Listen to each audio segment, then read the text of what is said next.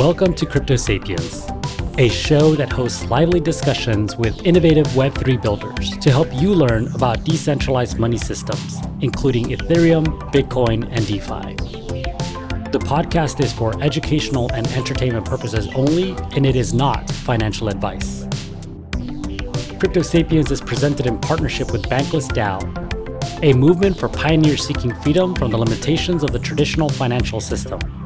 Bankless DAO will help the world go bankless by creating user-friendly on-ramps for people to discover decentralized financial technologies through education, media, and culture. GM everyone, and welcome back to Crypto Sapiens. Today we are talking with Spencer Graham, aka Spengraw. He is an early builder of DAOhaus, the no-code platform for creating and managing a DAO. We kick off our conversation with him sharing his crypto journey starting in late 2016, ramping up in 2017, and in 2018 co-hosting the Chicago Ethereum meetup. In 2020, he attended ETHDenver, which, as he says, was an inflection point in his career, leading him to join Raid Guild. He describes joining DAOhaus, or Pokemol, short for Pocket Moloch as it was called at the time, a mobile-first Moloch DAO app that provided a no-code way for people to discover and create proposals, view treasuries, and summon a DAO. Eventually, a handful of people, including himself, developed the app into DAOhaus V2, which is the app we can all use today. We continue our chat by reviewing the DAOhaus platform and the many features that provide a rich and nuanced experience for DAO operators and members.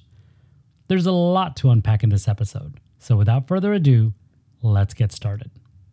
So I got involved originally in Web3 stuff. I guess there's a couple different phases. Sort of phase one was kind of like hobby, consume everything around me, get really, really excited about all the stuff, but not yet do anything about it. And that phase started maybe in probably late 2016. And then throughout 2017 was sort of a big ramp up in that, where more and more of my free time I was spending reading and consuming and learning and getting excited and enthusiastic. But it was really shortly after that, in maybe 2018, where I started to attend and then host or be one of the co-hosts of a meetup here in Chicago, the Chicago Ethereum meetup, where I started putting some of those things that I've been super enthusiastic for or about into practice a little bit. And then I continued to ramp up. And then 2020 ETHDenver was actually a big inflection point for me, where I actually started to build things and get involved in a few projects. And then that led me through a couple different forks in the road to Raid Guild, which is the first DAO I ever joined. And I can talk about that experience and how it was sort of eye-opening for me. But that really put me on the path towards focusing pretty much all my energies now on DAOs.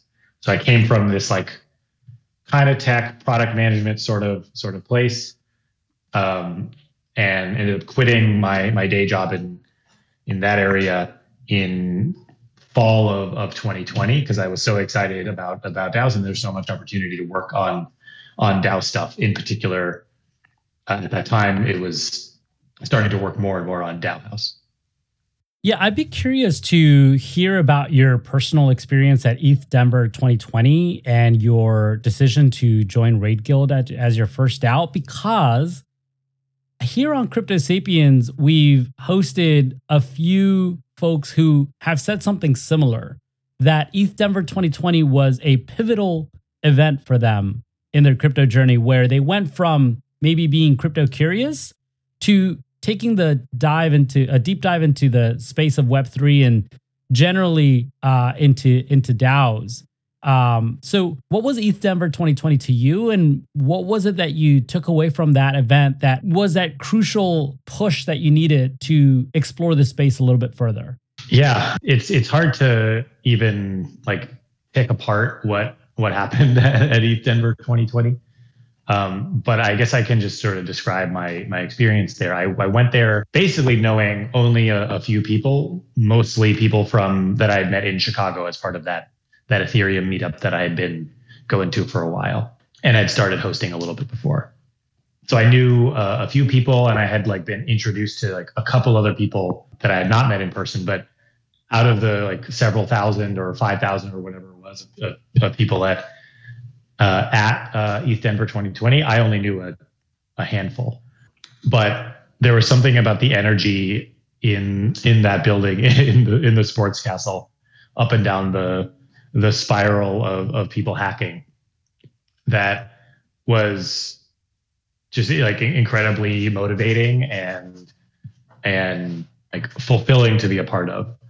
And I remember feeling like I was like finally doing it, like this thing that I've been sort of observing and participating a little bit as a hobbyist, as like in a like talking about it.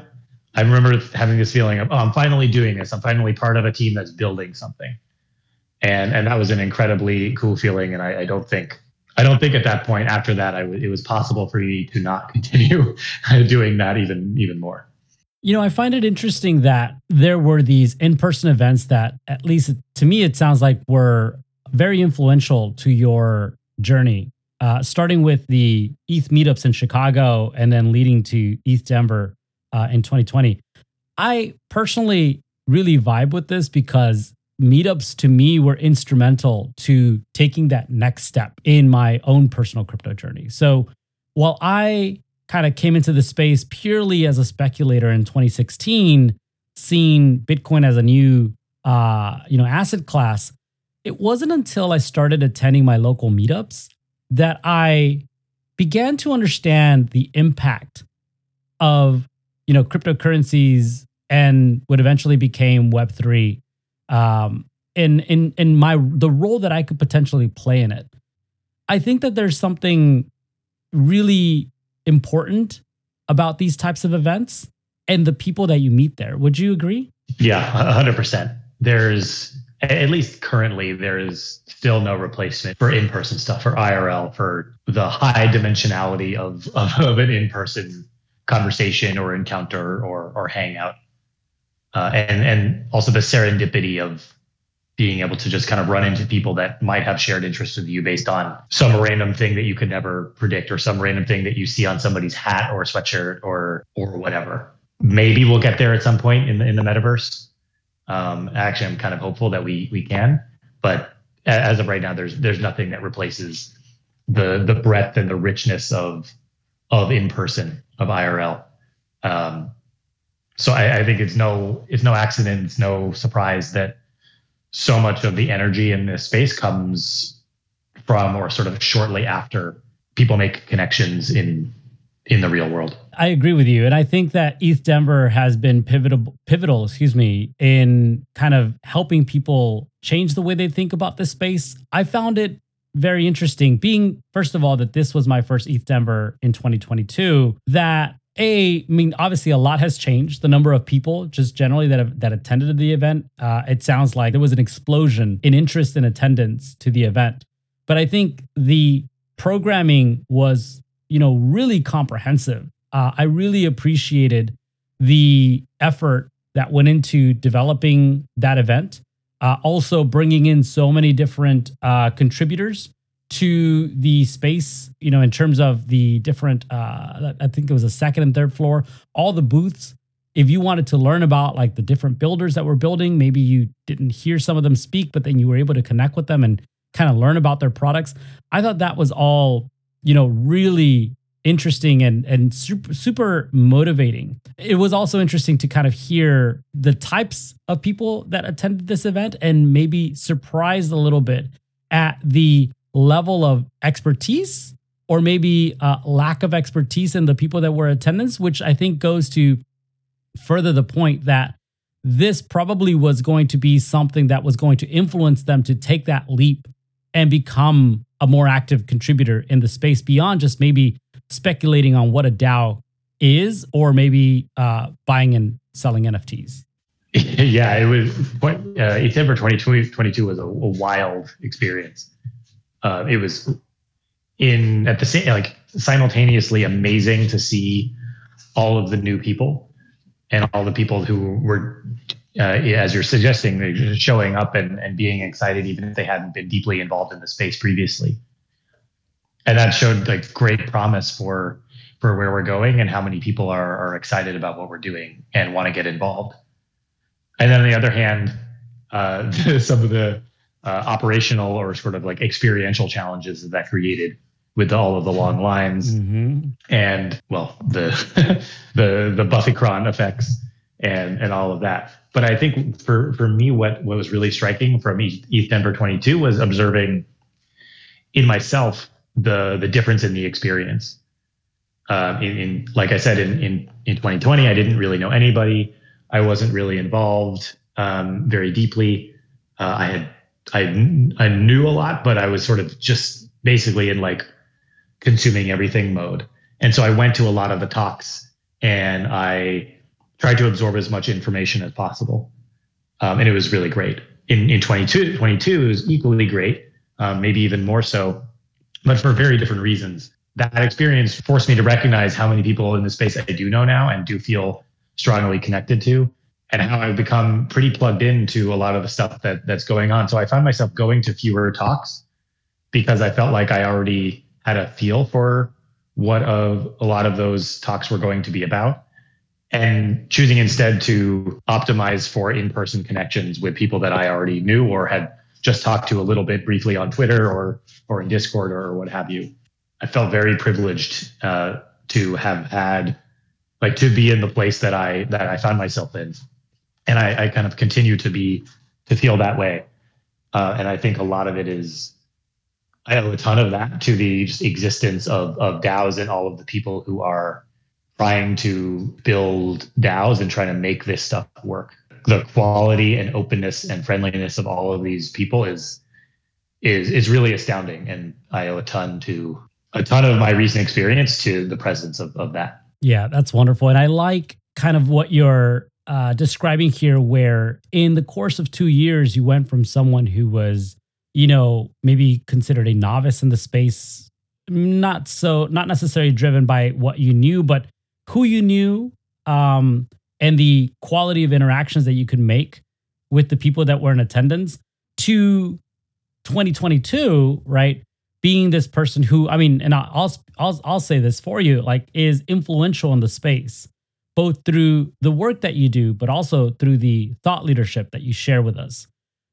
So I think that that's really interesting and would definitely, I think, be inspiring, should be inspiring for anyone who's listening and thinks, well, I don't know if I could ever reach a level of contribution where it's meaningful, where I can make the connections that I need to make to be able to build richer experiences together with other contributors in the space. If you're committed, I think, and if you're really interested in this space, and if you're doing it for the right reasons, I think certainly there's going to be individuals that gravitate to your ideas or maybe even challenge them, but they do so in a way that can be productive and help create a much better ecosystem together.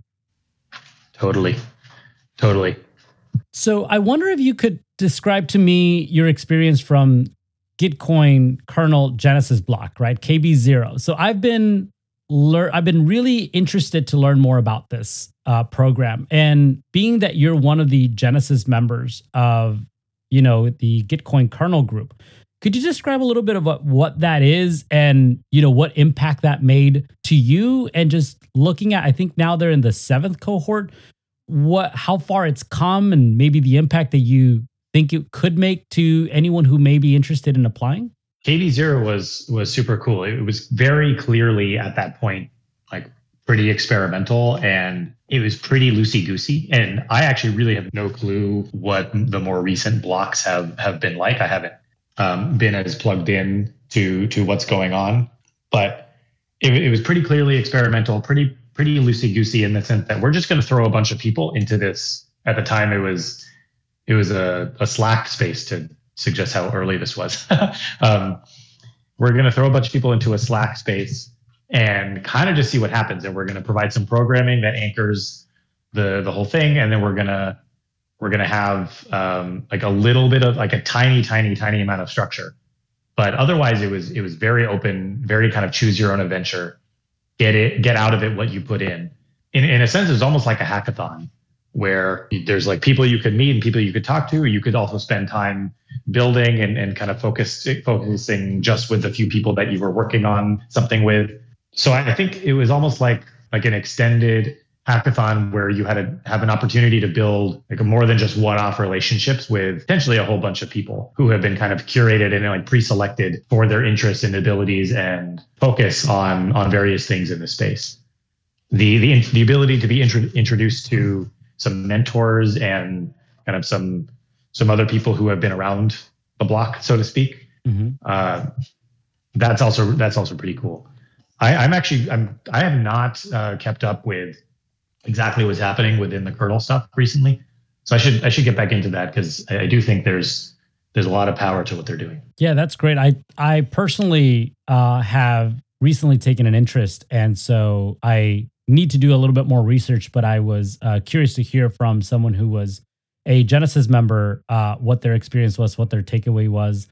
Maybe I should also reach out to maybe some of the more recent members that have completed that program to also understand what that means. Because I think that Gitcoin, like DAOhaus, have grown to become these really mature ecosystems that provide a lot of value, not just to anyone who uses the platform, but certainly I think to the people who can relate to maybe some of the some of the ideas that are shared within each of those groups. I think Gitcoin kind of championing this idea of public goods in Web3 brings people together in interesting ways. And so, yeah, that's good to hear, and glad to hear that you were a member of that and that you were able to take something away that hopefully influenced you in positive ways to continue to build in Web3. So let's kind of move forward into DAOhaus. So when did you come into DAOhaus? What was it when you first came in? Yeah, so I first came into and started contributing to DAOhaus in maybe August or so of 2020. Shortly thereafter was when I felt like I could quit my old day job and focus full time on all of this stuff. And DAOhaus was pretty instrumental in enabling that. When I first started contributing, I had just been at Raid Guild for a handful of months and had this incredible experience of like not really knowing many people, but within kind of the safe space that the DAO structure created, where I had basically felt safe to take risks and build things and connect and experiment all by myself, but also all with other people and build connections that way, was really a magical experience. I definitely did not have the words to be able to articulate why back then, but I still felt like there was something really special going on. And when DAOhaus kind of came along, and again, I think this was less conscious than sort of a vague feeling, but looking back, I definitely felt like that was an opportunity for me, maybe the highest leverage opportunity for me to help build something that would enable other people to have a similar kind of experience or feeling that I had started to have within Raid Guild at first. And I pretty much still feel that way. There's something really special about being in a DAO, especially a Moloch DAO, and we can talk about all the ways that that's the case. There's something really special about that, and I think what we're doing and what I am helping to do within DAOhaus is really important. At the time, DAOhaus was just actually pretty immature. It was Pokemol, which stands for Pocket Moloch, which is almost like a mobile first Moloch DAO app or user interface, kind of no code way to look at your DAO, to see the proposals, to make proposals, vote on them, see the treasury, etc. And at that point, DAOhaus was just a way, kind of a separate app, just a way to summon, or summon is our word for launch a new DAO without interacting with code or directly with smart contracts. And at that point, the DAOhaus team had been like very much, this is like a side project, et cetera, et cetera. But at that point, they were starting to come together and realize that DAOhaus itself was going to be a really valuable thing to work on and turn into more of a substantial and ultimately sustainable project. So there was a kind of a team of a handful to maybe 10-ish people who were starting to build up some of those ideas. And I got pulled into that by Deacon, one of the original DAOhaus developers. And at that point, we were kind of ramping up into a place where we were going to do some fundraising from our community. And at that point, then we started building what became DAOhaus V2. DAOhouse v2 is what you see today if you go to the DAOhouse app at app.daohouse.club. And it's a fairly, it's like a pretty good, comprehensive user interface for doing a lot of what you would need to do with a DAO. Certainly not everything, but it's got an ability to find other DAOs. It's got an ability to see your DAO and your membership in that DAO, the governance power you have in that DAO, to see all the proposals, to make different types of proposals and vote on existing proposals, to switch between DAOs that you might be in with our kind of hub interface. And it has a number of different, what we call boosts, which are sort of like add-ons or plugins that you can turn on or turn off, depending on what you need for your DAO or what your DAO needs. And that's kind of been the basis for what DAOhouse is and has become over the last year plus. Right now, we're going through a very extensive process to like almost entirely rebuild and rewrite the entire application, which we can get into at some point here. But my role became kind of a mix of a number of things. One was like product management-ish stuff, which is what my background was before getting into crypto. Some tokenomics stuff.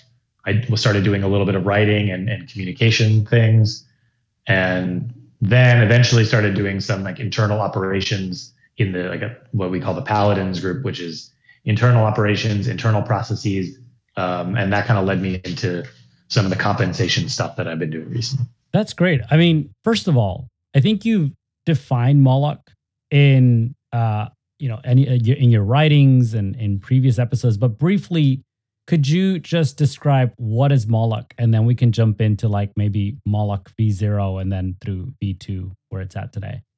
Okay, so I guess we could start with what is Moloch. Moloch is sort of the demon or anti-god of human coordination failure, and it comes from a couple different places. But at a certain point in, I think it was early 2019, there had been a bit of a DAO winter after the DAO kind of crashed and burned after its hack and the Ethereum to Ethereum Classic split. Not a ton of people were working in the DAO space, but there came a point where a few developers recognized the need to create a way for people to come together and coordinate and pool their resources to give grants to, at the time, I think it was ETH2 projects. And so they created what became the Moloch DAO framework. And that was the first Moloch DAO. Shortly thereafter, maybe a year or so later, Moloch DAO v2 framework was introduced. And I'll kind of start there because most of what you need to know is wrapped up in v2. But the analogy that I've been giving recently is that a Moloch DAO is kind of similar to a multisig, but with a lot of extra power and a lot of extra flexibility that is really important. And the reason I like to make the analogy to a multisig is that in a Moloch DAO, governance power, voting weight, that kind of thing, is non-transferable. So unlike a lot of the token DAOs today, which are defined by a transferable, essentially financial asset, where governance power is a financial asset that can be bought and sold and traded and leveraged, et cetera. In a Moloch DAO, your governance power, your membership in the DAO is non-transferable. What that also means is that the DAO is permissioned. So the DAO represents or is a container. The DAO has a membrane around it that can only be penetrated.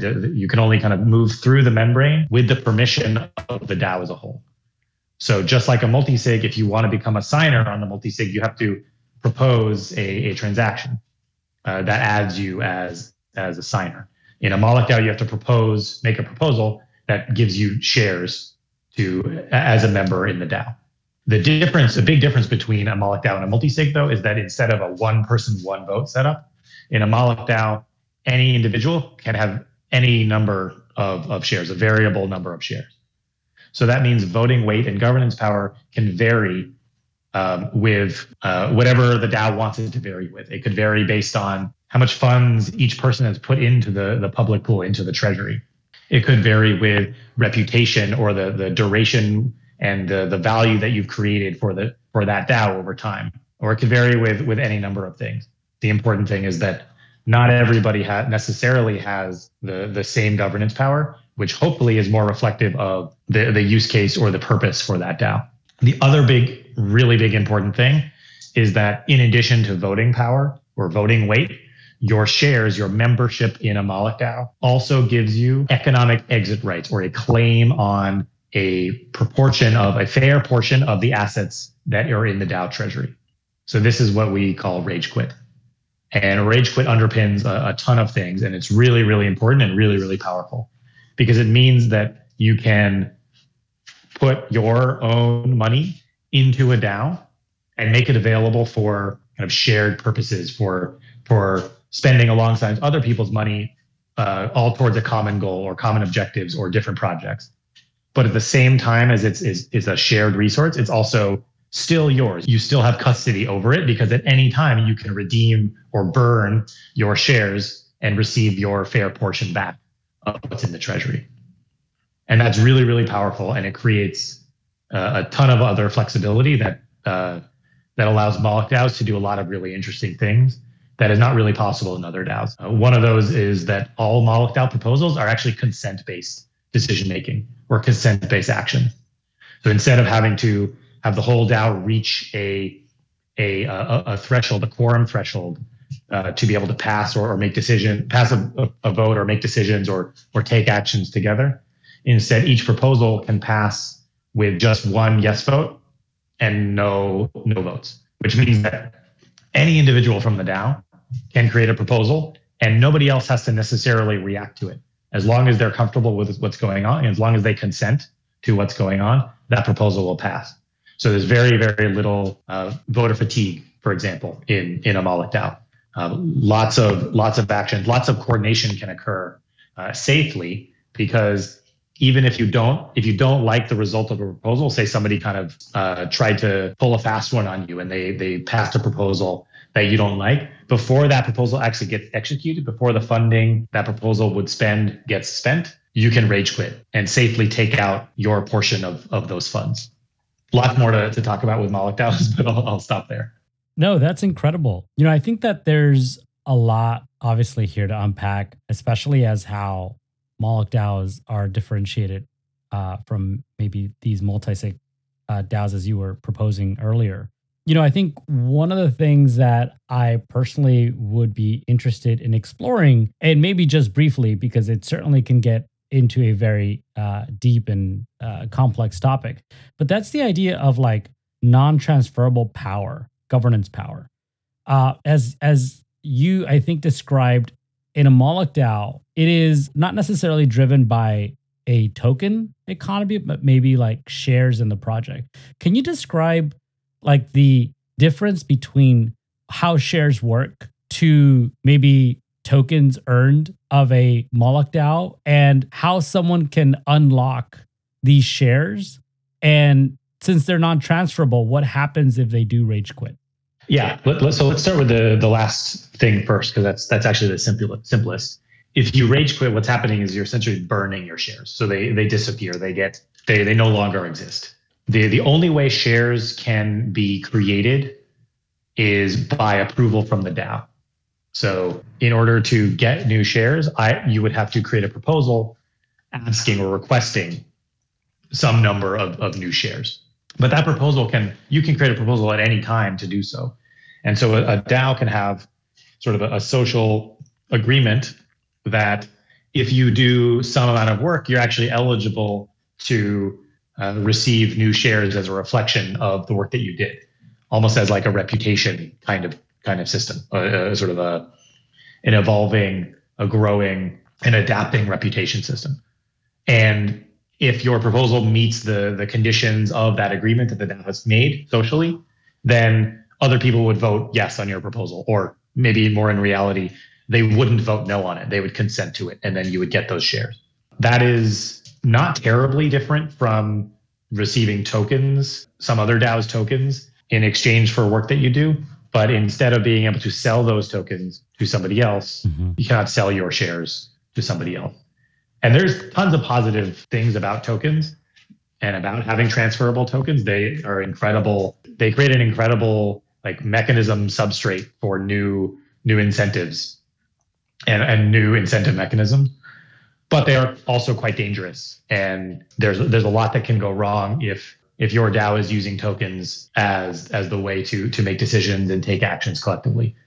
A lot of DAOs right now are just pure plutocracies where the richest people or the people who have the most tokens can just push around everybody else. And in some cases, that's okay. And in a lot of the early DAOs that we have today, people are pretty altruistic, so that there's not really an issue.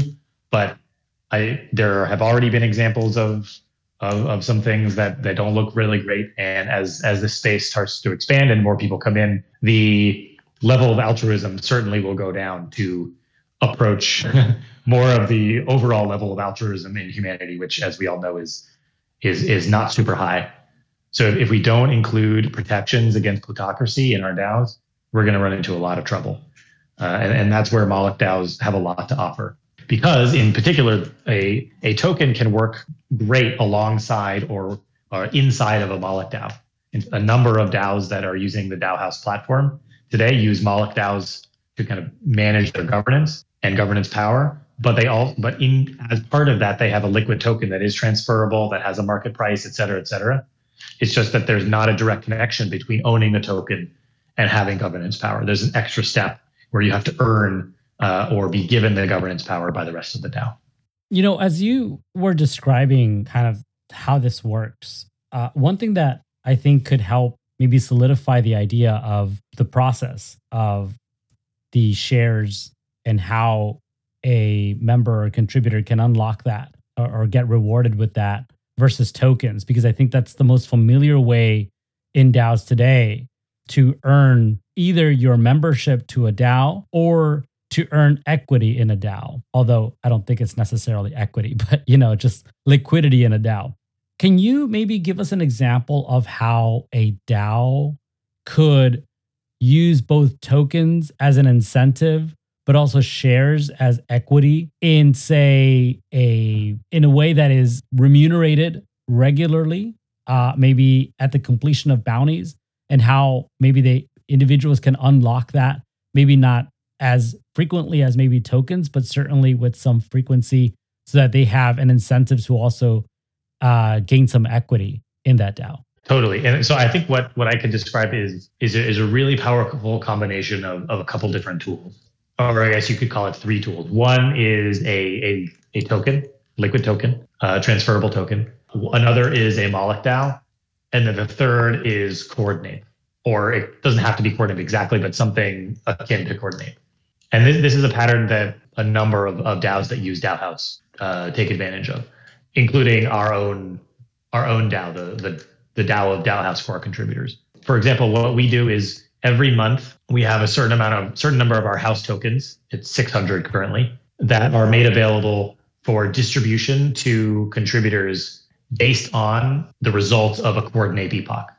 So contributors give token allocations to each other for a given epoch for the past month of work and contributions that people have made. And the result is kind of a measure of intersubjective valuation of everybody. And that proportion then gets reflected in house tokens that get distributed to contributors.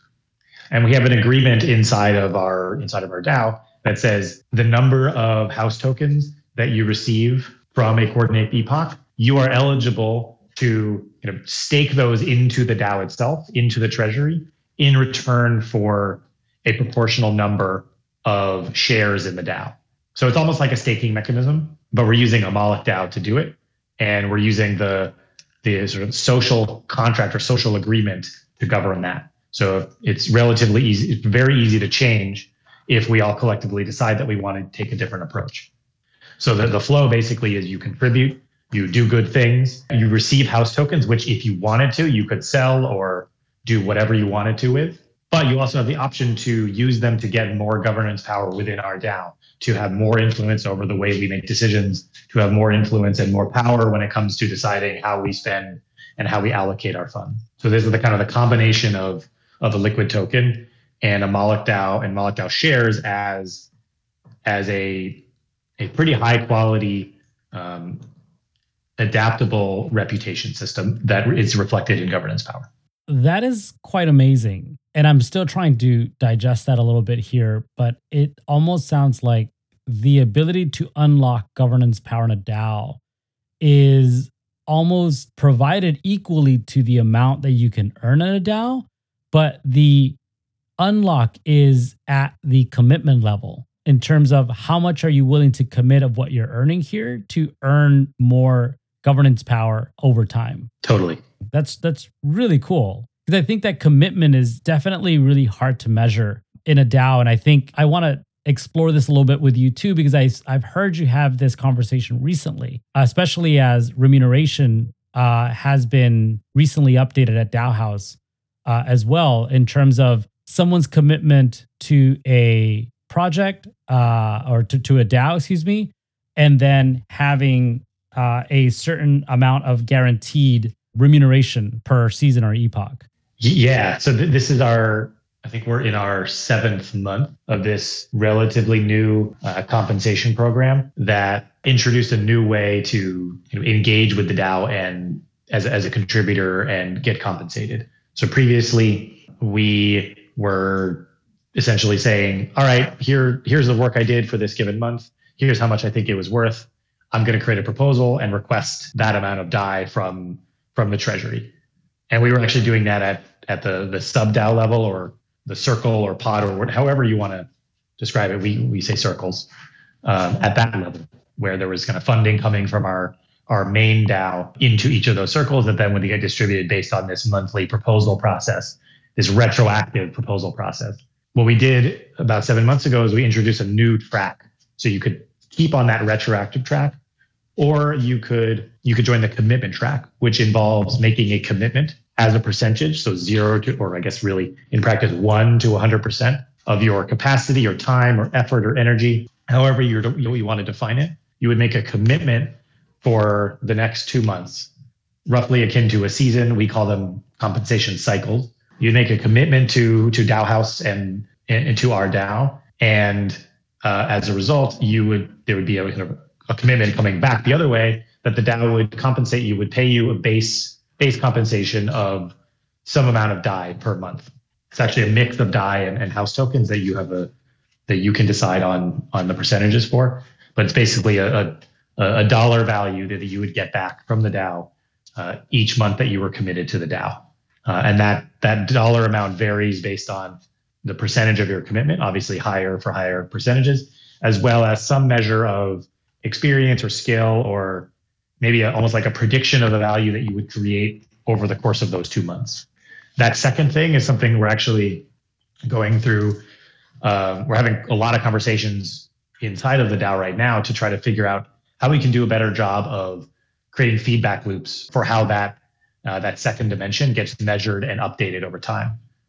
We have a pretty flimsy process for that right now that needs to become a lot more robust.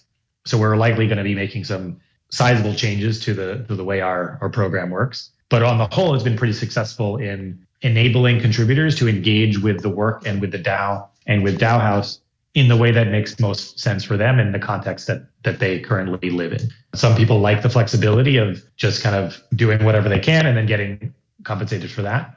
Some people psychologically like being able to commit and prioritize their work accordingly based on that. I fall in the second camp. But lots of people have been really, really thankful for having that option. And it's a big theme for us, creating optionality basically all the way down for contributors in lots of different areas. Yeah, I mean, I think that just reinforces some of what you described earlier in terms of, commitment, both in terms of, the unlock here, the potential of unlocking more governance power within the DAO based on the amount that they choose to stake back into the DAO's treasury. But also, if you are more committed to one project's mission because it maybe aligns with you a lot more closely than maybe some of the other things that you've been contributing to recently, I can see why someone would prefer to have that optionality to be able to earn more and then stake more and then have a stronger governance presence in that project.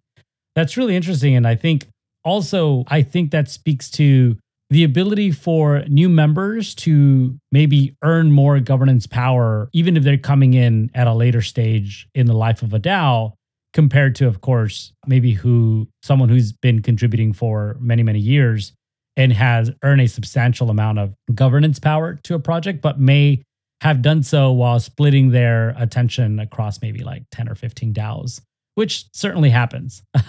I think it's such an interesting space. It's sometimes easy to get distracted. I love the idea of rewarding commitment.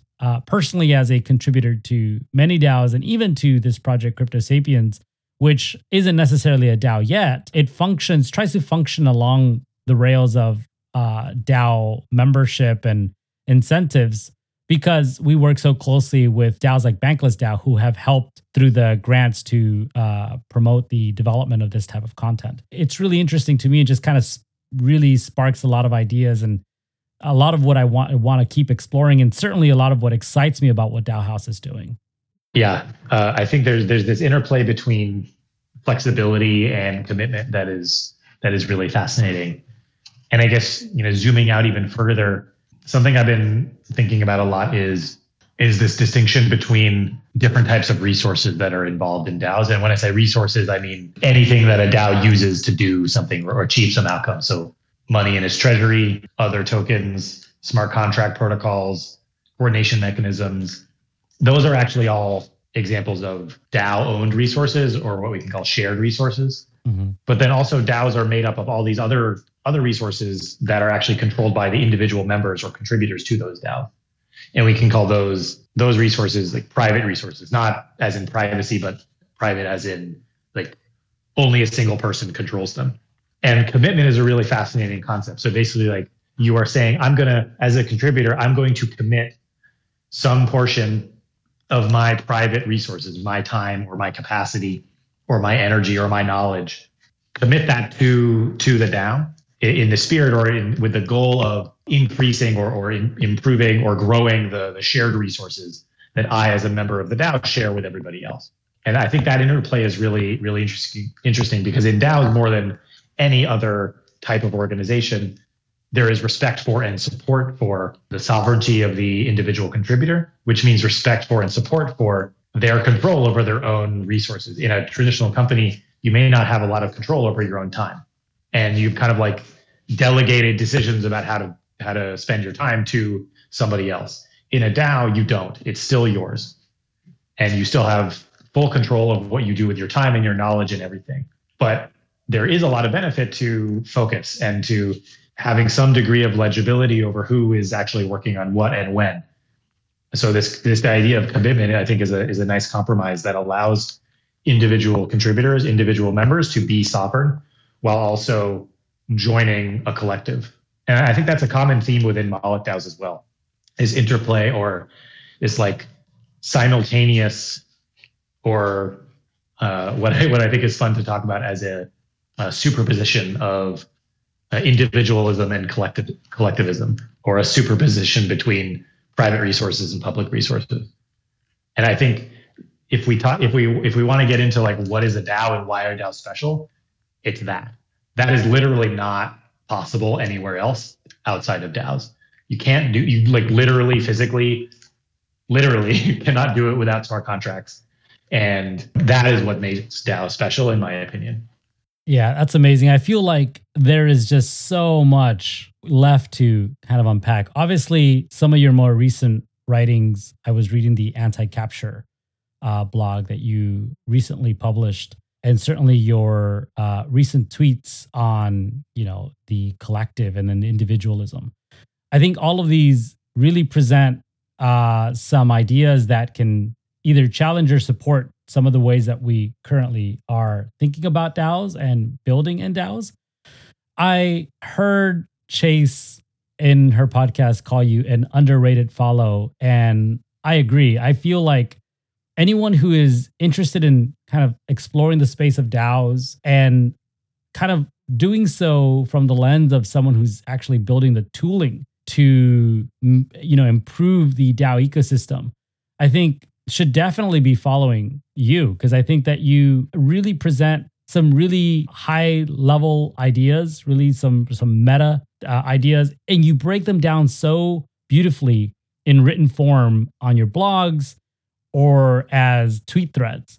So I would want to ask you if there's anyone that you follow on Twitter or, who you read their writing in blogs or some other format as a podcast who inspires you to kind of maybe either challenging some of your ideas or helps you see things some of the ways that you think in a different perspective, who you would recommend to anyone who is listening to also give a follow, aside from you, of course. Yeah, it's kind of there's so many there's so many people. One of the things I think I might be weirdly proudest of is my ability to curate a good Twitter timeline for myself. As a side note, if you feel like you're struggling with that, the best thing you can do is turn off the algorithmic feed and just I think it's called the latest tweets option. If you do that, then you don't see tweets that people like or other random insertions or maybe even you could say interruptions of your attention or trespasses of your attention. And it's just the people you follow and just what they're retweeting and tweeting. So that I guess is a side tip. Highly recommend that doing that. The person that I have, it's actually a little bit outside of the DAO space, but the person that I have really gotten a lot out of following is Dystopia Breaker on Twitter. She's always coming in both hot, but also super legitimately with excellent perspective on cryptography and privacy and security and all of the fundamentals that are really important to this space. I think a lot of times it's easy to get distracted by or to get sort of carried away with all of the higher level stuff that's super awesome. And at the end of the day, that's what's important. The applications, the things we can do, the changes we can make to technology, to society, to ourselves. But none of that is possible if we don't give due credit and due attention to the fundamentals that make it all happen. As a follower of Dystopia Breaker on Twitter, I feel much more grounded in those fundamentals. So that's a high recommendation for me. Well, that's great. I mean, I just gave them a follow, so thank you for that. Anything you'd like to add here before we cut? Probably, I could go on forever about this stuff. So it's always challenging to pick the one or two things. But I think maybe I'll do two things. One, I'll invitation to anybody who is interested in talking about any of this stuff to reach out to me and chat. I really enjoy all of this content and hearing different perspectives on it, and or even just the opportunity to explain something or clarify something is, well, one, if that's helpful to anybody, that's great. It's also helpful to me. It's not a zero sum or not a one directional kind of value flow. I get better and get a better understanding of things when I explain them, even when they're my own ideas. And then maybe second, and just a plug for DAO House and for Moloch DAOs. They're incredible tools that I think many more DAOs should be seriously considering. And I would love to talk about how your DAO or your community, whoever you are out there, can use a Moloch DAO to improve and use DAO House to level your community up. And that's a wrap. I truly enjoyed my chat with Spencer, and I hope you did too. If you'd like to connect with Spencer, you can find him on Twitter at Spengra. To learn more about DAO House, follow them on Twitter at NowDAOit, or go to their website, DAOhouse.club. Thanks for listening to Crypto Sapiens. Please give us a follow, like, and a 5-star review wherever you enjoy your podcasts. And stay tuned for our next discussion.